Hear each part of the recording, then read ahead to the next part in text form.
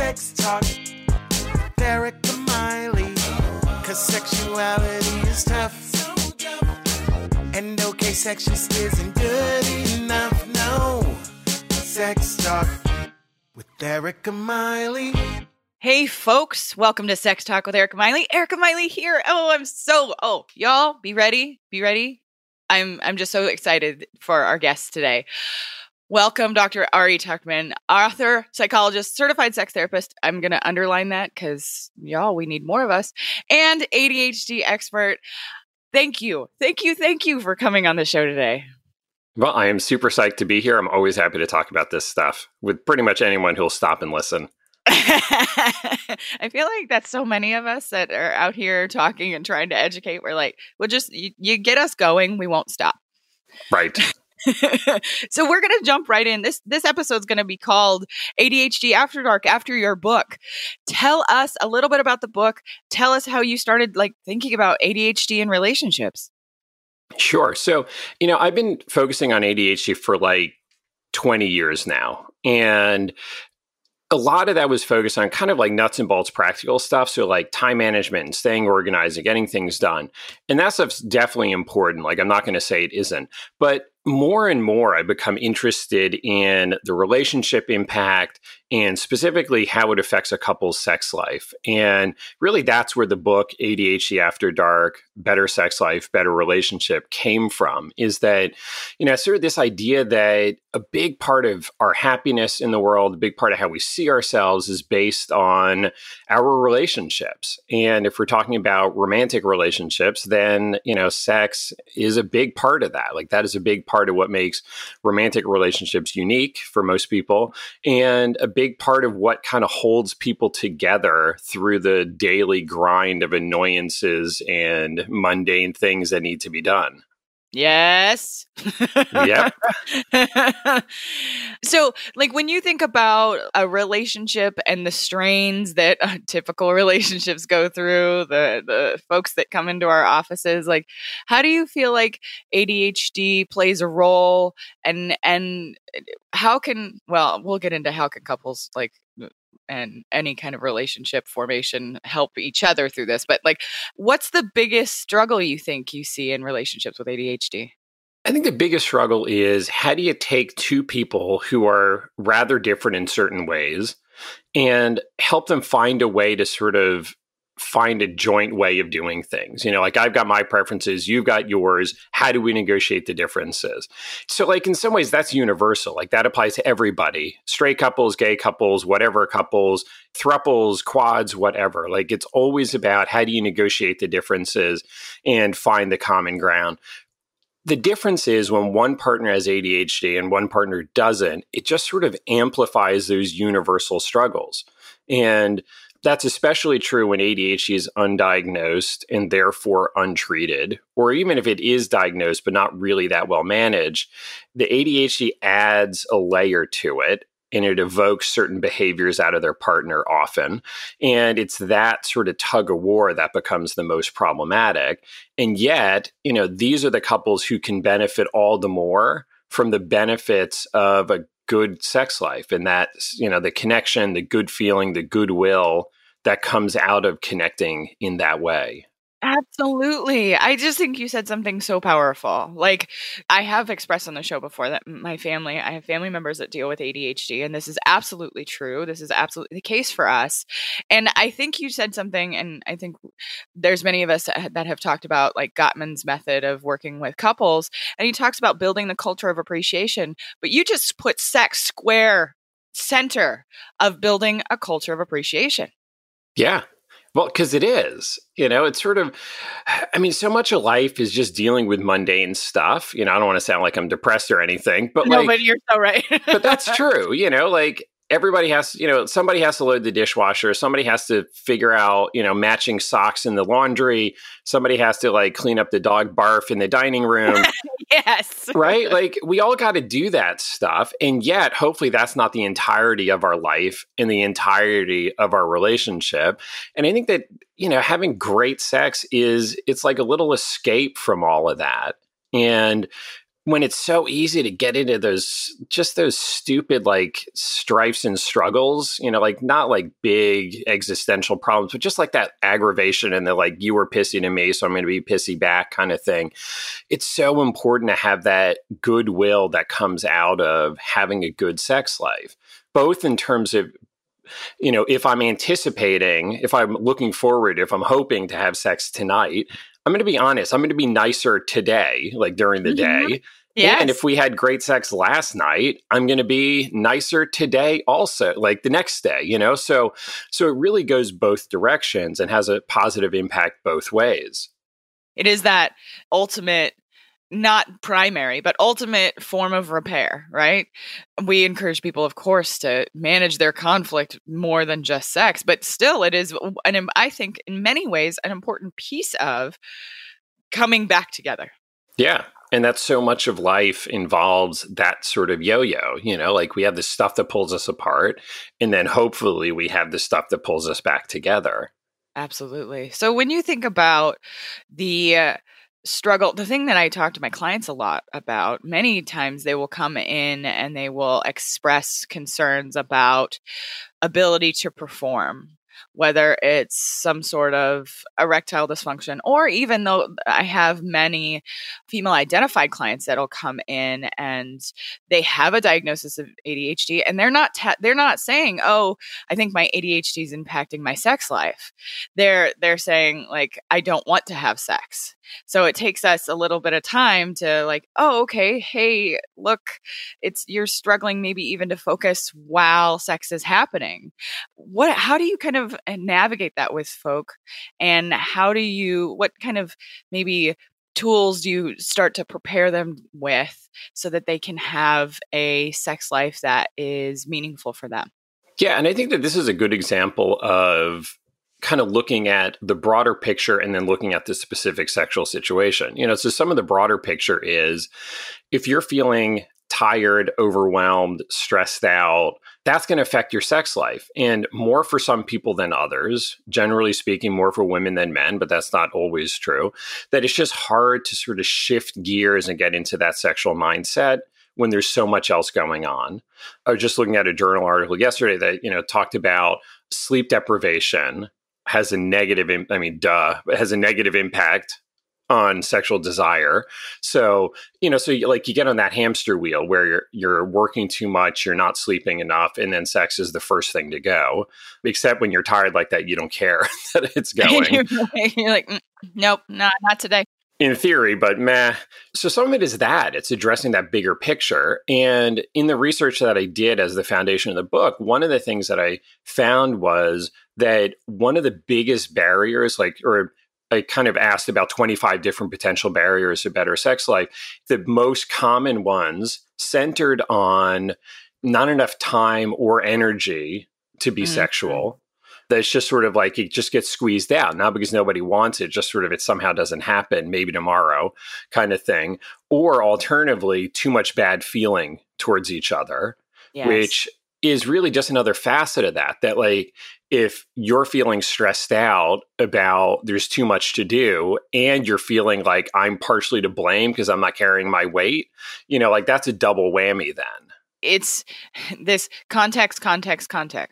All of the things of our life and our body system matter when it comes to things that we are important to us, but maybe we're not getting to because it feels like life is moving so quickly that we can't intervene in some way. So how often do you work with couples to kind of bring them back together? What little things or big things, like what things do you encourage them to start doing to improve their ability to connect with each other sexually? If one of the partners has ADHD, I often start there, not because it's, the cause of whatever problems they have, but because it's sometimes some of the lower hanging fruit, particularly, when it comes to their medication, if they're not on medication or they're taking medication, but it's really kind of suboptimal, like that's often an easy place to kind of have it, have a positive impact. So some of it is that, some of it is helping, address the broader context. So if they never get into bed together anyway, then you can't really talk about what's happening sexually. But if you address some of the context, then you get into okay, what happens when you guys are in that kind of sexual situation? What happens? And, sometimes it's a matter of, and this is, I think, a bit more true of the non-ADHD partner, of kind of letting that other stuff go. Okay, yeah, the kitchen is a mess, but seriously, if we wait to have a great sex life until our kitchen is never a mess and there's never laundry to fold and there's never you'll never have sex. Like that day will never come. So, absolutely. So it's kind of finding that balance of, let's address what we can. And also let's prioritize it. And prioritizing sex means it is a thing that happens before other things happen. You can't say my relationship is the most important thing to me, except I'm not actually doing anything. And, as an acceptance commitment therapy person, you'll appreciate this. You can't say it's a priority and a value and then not act towards it. It's very, very true. Yeah, exactly. I want this so bad, but I'm not willing to shift or change my schedule or shift and change how I'm looking at the housework, or I'm not willing to build that culture of appreciation. It's absolutely completely necessary. Yes, absolutely. Yeah. And we need shirts. Yeah, exactly. Well, and the thing of it is, it's easy to fall into this kind of problematic dynamic when one partner has ADHD, that the non-ADHD partner sort of takes on more and more because on the one hand, they're kind of better at just cranking out the mundane things of life. But, kind of the dirty secret is they also kind of like having it their way often. And, it's kind of one of the rules. I have these kind of two parallel rules. Like one is you can't have something done by someone else and also have it done your way. So sometimes you need to give up some control. But, the flip side of that, the corollary to that is you can't have too much done by someone else and also have them happy about it. So, so some of this is for the partner with ADHD to step up a bit more and say, you know what? I will take care of that. I will take care of that. I told you I would do it. Now I'm going to set a reminder so that I will in fact do it. So that is some of it. But the other half of it is the non-ADHD partner has to perhaps let some things go, be flexible about what gets done or how or when, really focus on what is the thing that matters the most and where are the things that I can let things go. And again, this is true in every relationship. It just gets kind of exacerbated when one of the partners has ADHD. Absolutely. I think there's that when you have to give up control in a relationship, no matter which part of the relationship, whichever partner it is an incredibly difficult thing to face, that is what you're doing, that you're holding on to a form of control that is actually not serving you. Right. Blows me away. It blows me away every time couples come in and this is the conversation we have. Right, exactly. And, it's the thing of it is, it's not sacrifice simply for the sake of sacrifice, as in I'm going to give this up. And whether it's the non-ADHD partner giving up control to say, okay, fine, this will not be done the way that I want it. Or it's the ADHD partner who says, I don't give a crap about this, but fine, I will do it anyway. Not because you are making me, but because I'm making my own choice that, yes, I can do this because that's the kind of partner I want to be. But what is gained by it is more peace of mind, less stress, and a better relationship. So you are still the agent of that decision. You are still the one making a choice to sort of act or not act. And I think that that's important because none of us want to feel like we're being forced to do something sort of against our will, or we're just losing, we're giving up with nothing coming back the other way. You're reducing that dynamic that will often happen between couples where one will become the parent and one will become the cared for or child, right? And breaking down that dynamic is so important because when you're a parent or when you're the warden, that's not sexy unless you role play. But it's not sexy in the not talked about way. Breaking down that dynamic is really important so that the relationship then becomes the goal. Quick break from the action, folks. Action. I just want to tell you about my Patreon.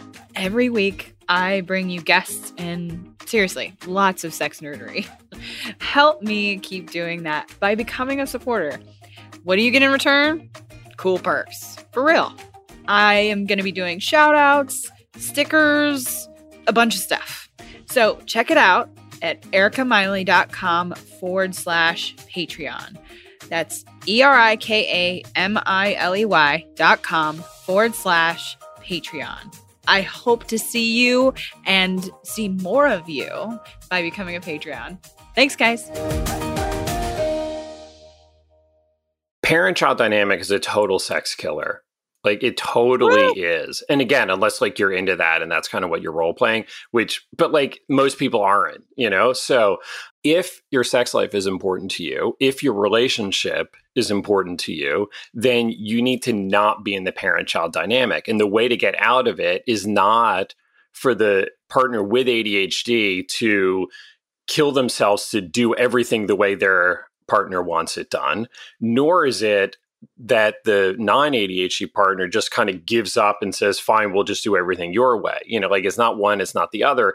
It's something in between. And that involves some discussion about, okay, like seriously, what actually matters here? Like what is most important? And therefore, what's less important? So, you know, it's really important to me that the dishes get done the night before, you know, so we don't have dirty dishes to deal with in the morning.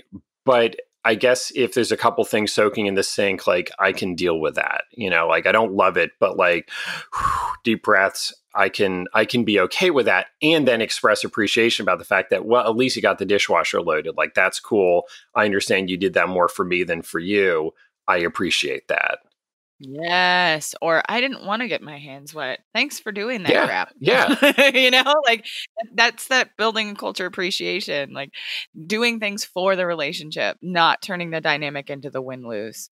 I think that's absolutely essential. Now, my clients, my listeners, they all know that how big I am about mindfulness and learning about the connection that we have with our body. And we know from research now, of course, research is now catching up with what some Eastern philosophies have known for thousands of years, how powerful mindfulness can be. But now that we know more, tell me a little bit about what you think about how we can support people with ADHD and maybe even using some of that mind-body connection. How can we support them in their relationships and around sex? So I think that there's a lot to be said for mindfulness. I mean, you know that, but I don't know if we can necessarily say that mindfulness is a treatment specifically for ADHD in the same way that like exercise, getting enough sleep and eating well is not a treatment for ADHD, but yet everybody does better with them. You know, so I think that it provides a good foundation. And I think in terms of sexual encounters, you know, just that presence, whether call it mindfulness, call it whatever, you know, but that being present in the moment, letting go of the other stresses and demands. And for some people, it will take a bit more effort to like shift gears into that sexual experience, which means, you know, more time for, I wouldn't even say foreplay. I'd say like pre-foreplay, you know, so just kind of that lying there, kind of talking, a little bit of touching. By the way, loading the dishwasher and being nice at 8 a.m. is foreplay for 8 p.m. or 10 p.m. or whatever.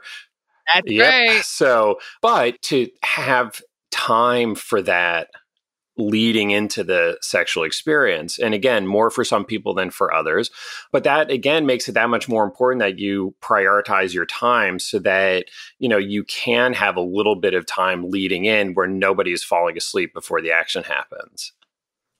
Absolutely. That you can provide space that, oh, okay, my intention is me and my partner have agreed upon, oh, Thursday night is sex night. So we're going to make our relationship a priority in a way that is, it can start really small, like you said, is with the dishes at 8 a.m. That absolutely can buy you some real feel-good feelings later in the day. It does. I mean, it totally does. And, you know, what's good about whether you say Thursday is sex night or if it's simply in the morning, like, hey, maybe tonight's the night, having it to look forward to, as much as it can feel, some people will feel kind of like they'll sort of push back against it, say like, I don't know that I'm going to be in the mood, so I can't commit to that. And they'll feel like it's a pressure thing. So obviously, like, never do anything you don't want to do. Like, that kind of should go without saying. But I think the other piece of it is sometimes having it to look forward to builds anticipation. Like, it gives you something to look forward to. It creates a bit of that spark and energy between the two of you. I mean, just like as a random example, I'm going to see a concert tonight. And as part of the looking forward to it, I've been listening to that band's albums, I'm like, especially because stuff that I haven't listened to in a while. So like, I'm thinking about it. I'm like, oh, maybe we'll go out to dinner. Where could we go? What's around the venue? So, like it's building, it's like getting good before I'm even there, and I think it can be the same thing in a bit of flirting, a bit of whatever, like a little texting. It keeps everybody's kind of eye on the prize. It becomes that North Star that guides both of you, perhaps one more than the other, but it guides both of you through the day to like, let's get to a point so that at 9:00 tonight, we're actually in a good position that we can do that, both in terms of how we feel about each other, but also so that there's enough that got done before that. So neither partner is feeling stressed out about like, it's such a disaster. I've got all these emails. I really need to return them. But like I said, I would focus on you instead, just to kind of make it easier for that to happen in a good way. Absolutely. And sidebar, these people, well, let's say the younger people out there do not know how difficult it was for us to make a playlist before a concert. Yeah. We, used to have to be really careful about how we curated that. Now you can just make a playlist on Spotify. Exactly. And I'm also glad to hear that other people pre-game with music before the concert. Right. Yeah, we're the same kind of nerd. Yeah. Yeah, like you need to know the words, how to sing along. So that's great. But it really does apply to a sexual encounter in terms of, thinking about, I don't know, like, do you want to change the sheets beforehand? Or, I don't know, I have a couple where the guy has ADHD and the woman was like, you know what? It really stresses me out when the bedroom is a mess. Like, it makes it harder for me to focus on sex. So, like, that's part of the foreplay is for this dude to clean up his crap all over his side of the bedroom, So, that takes a bit of, you got to have the time ahead and you got to have maybe the motivation to do it. And hopefully getting laid is a good motivation for this guy. Yeah, I definitely have had couples with one person with ADHD, and oftentimes they talk a lot about their sensory experience and how sometimes they themselves have a hard time focusing on the pleasure of what's happening or their partner because of what's happening in their sensory experience. Right. And if that's the case for you, I think first of all, just know that that's true and kind of accept it and like, okay, yeah, that's just me. But then to communicate it and for your partner to understand that is the deal and for them to not take it personally. I think that all of us, like we like to feel competent just generally, but we really like to feel competent in the bedroom. And if this is something that's affecting your experience, talk to your partner about it. And if you tend to get distracted during sex, then, talk about like, how do I get myself back in the game? Or if you feel like I'm getting distracted, do not take it personally. Do not read anything into it. Let's just kind of like bring it on back. This is where that mindfulness stuff comes in. This is where maybe possibly for some people, a little bit of medication on board while you're having sex can be helpful. Although overall in my survey research, I did not find, like most people did not feel that medication did anything. Stimulant medication was particularly helpful during a sexual encounter. But if you are one of those people for whom it could be, then, go for it. I think that's really, really fascinating that they were able to kind of determine like the difference, that it wasn't giving them as much help as maybe they had hoped. Yeah. And, which is really sort of, I actually think this is really cool because that was one of those bits of advice that I was giving and some other people were giving is, if you tend to get distracted, in general in life and medication is helpful there, then probably it would be helpful during sex also. And yet, when I did this survey that had like 3,000 respondents of folks who are in a relationship with one ADHD partner and one not, really the survey data does not support recommending medication as a general thing. I mean, there is a small subset for whom it's true, but for most people it isn't. So it just sort of reinforces that basic idea of you got to do what works for you. Yes, absolutely. And have a few skills in your back pocket of, okay, these 1, 2, 3 things I can do to bring myself back to what's happening right now. Right.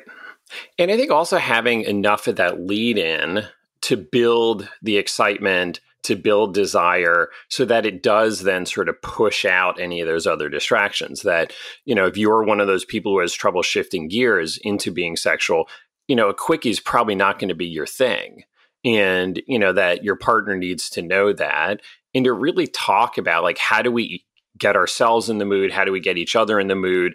Like, what are you looking for in a good sexual experience? Which is, like, obviously good advice for everybody when it comes to sex. But, it's especially important that then to be able to have those conversations means you got to be doing well generally in the relationship. And, feeling good about each other or good enough during the day. If you're feeling angry, if you feel like your partner's angry, if there's a lot of like power struggles and strife, you're not having those vulnerable conversations in that context. And then your sex life is going to suffer for it. Absolutely. Oh my gosh. We could be here all day. We could just talk about this all day long. Be ready. People be like, why is this episode so long, Erica? So tell me, how do people find you in the world? And what do you have going on? What's coming up soon for you that people can find you? Best place to find what I'm up to is my website, adultadhdbook.com, which now that I have a book about ADHD and sex has like a whole nother meaning than it did. But I've got information there on my books, on my podcast. I've got information about upcoming presentations as well as recordings of some past presentations. So, lots of good information on ADHD in general, and then ADHD and sexuality. And the next big thing for me really is the big ADHD conference of the year, sponsored by CHADD, ADDA, and ACO, which are the three kind of ADHD advocacy organizations, is going to be in Philadelphia, November 7th to the 9th. So depending on when exactly this gets released, it'll be a little bit tight, but we'll be in Dallas in 2020. So, November 5th to the 7th. So that's always a good resource for information about ADHD, and three organizations are really good. I'm the conference co-chair, so I'm slightly biased, but nonetheless, point here is the better you understand ADHD, if that is a part of your life, yours, your partner's, your kids, whatever, or all of the above, definitely information is power. So, learn about it, take it seriously, do something about it if there's something that needs to be done. Fantastic. Thank you so much for being on the show today. And thank you, folks, for listening all the way to the end. I will see you next time. Thanks for listening, folks. Please rate and review on iTunes. It helps this podcast get found. If you leave a 5-star review, let me know about it on any social media, and I'll shout you out on the podcast. You can find my website at ericamiley.com. You can find me on Facebook, the Gram, and Twitter. See y'all next time.